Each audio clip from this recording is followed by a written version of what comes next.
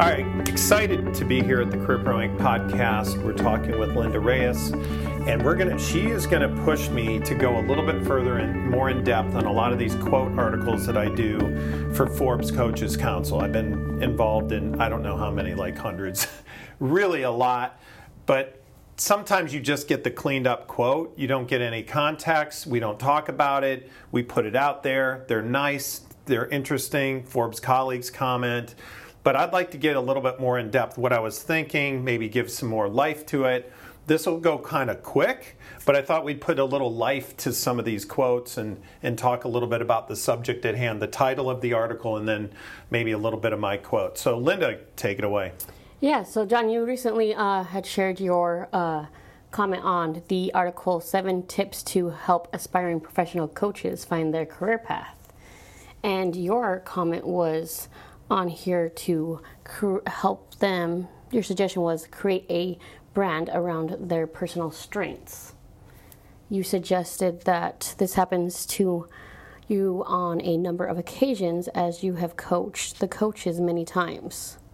Can you give your insights? Yes, thank you. This is really cool because, as you know, we now have people that come to us who are changing careers. Maybe on a side note, they're starting to build a little bit of coaching into their practice at work, or they're doing it, sometimes they work with us. Our clients, our alumni sometimes come back, which is really cool. And if we get a larger coaching assignment for leadership development, or even with our current career clients and within the recruiting field too, we're often asked to help improve things.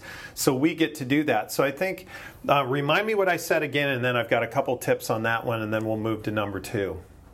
So pretty much, we're talking about, I think the concept really though, Linda, is creating a brand around the coaching. So I think even if you're going to do this on the side and you haven't really done it a lot, but you aspire to be a coach or you want to add that piece, certainly I think there's some great certifications, and I want to go into all those that you can grab and get. But also, it's never too early to start creating content. Like, do a podcast on some of the things that you've learned. A number of our clients, I get them writing articles and publishing. I can think of, Gerard, and I can think of Matthew and others who have now created Jim, others who have really created their own little stylistic, whether they're hosting a podcast, they're writing articles, they're publishing, they're getting quoted in articles, they're on some kind of a board where we're able to talk about what they're passionate about in the coaching area. And it's never too early to start that. Like, I think people should start creating content like nearly right away. It doesn't have to be, I'm going to author this book before I start my coaching business. Like, I think that's almost too early. Like, start doing some coaching and then maybe, add to a book, help edit a book, contribute to a book, contribute to an article, contribute to a podcast. So definitely, coaches early on should create content just because that's the way of the world. You're expected to do it. You will be expected to give talks, but record those talks. Yes, and you said definitely targeted towards the audience that they're wanting. Absolutely. And so if you're a coach and you say, I have a lot of people who are like, well, I'll coach anyone. I'm like, yeah, okay. Usually there's some strengths that you have around a certain kind of person. So in other words, coaches should really start thinking about their focus or their demographic. You can always change and get wider, but I say early on, go narrow. So for example, one of my clients now coaches people who are in their retirement years on options and ideas related to their work life and so on. I have others who are very focused on just their teams at work, who do certain things, software development or whatever. Like, go narrow to go if you want to go wider. Don't just say, I'm going to coach anyone. Mistake. Believe me, I've made it. Others have made it. You have some strength areas. You have credibility in certain areas. Start. It could be CFOs. Like one of my clients is now coaching, is going to help coach a CFO. She's been a CFO. She's going to be great. That's where she should start. Oh, I have a desire to just get out of that group and coach others. Start there. Start narrow to go wide. Next article. Yeah, so the next article that you recently had been a part of was 11 tips to help business build leaders stronger business relationships. All right, what the heck did I say? You had said that... Because you got to get what I said, because I can't remember all these things that I said. All right, go ahead. Understand that business relationships are tied to money. And you said in the business world, your relationships are tied to performance and money alike. That does not have to be a bad thing at all. That you've learned that the hard way many times. Well, let me start there and talk about that, because that one's a really good one, and is absolutely the truth. I know that. I think I came into the old business world saying, is all about relationships and about that, and the transaction part of it was just so secondary, I almost put it off the table. So this article in Forbes is called 11 Tips to Help Leaders Build Strong Business Relationships. I mean, here it is. I mean, I have to learn this over and over again, because I think the right way to deal with people is put the relationship first, and money much, down the line, or not as the most important thing. But at the same time, you have to realize whatever engagement you're in, you've got to at least think through. If someone's investing in you, or hiring you as a coach, or hiring you to help do recruiting, or hiring you to do leadership development, or hiring you to do whatever you do, it's because there's some kind of business transaction involved. One of the top HR leaders, I think he was with one of the biggest Coca-Cola companies out there. It might have been Coca-Cola Consolidated or something, I believe. I remember him saying about 10 years ago to a big HR group, he said, "Hey, HR people, listen up." And he was a big VP of HR himself. He said, "You're either driving revenue or reducing costs. That's your value." And I was like, well, that's kind of cold. And we had some dirty looks at the table with all these HR friends of mine about what he was saying. But as he went into it, he was like, look, never get out of the mindset that you're running a business, and the business has to survive and thrive. Ethical businesses can do things ethically, but it's still tied to contracts. Like, as much, even here at what we do, we believe in what we do, we love what we do, but at the same time, it's hard to have choices if you're not growing the enterprise in any way to maybe do greater things.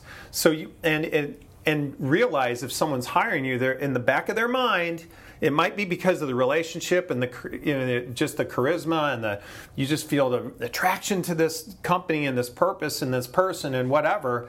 But also say to yourself, hey, what are they going to get out of it? What's the monetary value of the relationship? Not to make it the most important thing, but say, because I'll sometimes say to people, hey, I want this program to have a strong return on investment for you. A lot of times that can be measured in money, and I think that's one way you ought to measure it.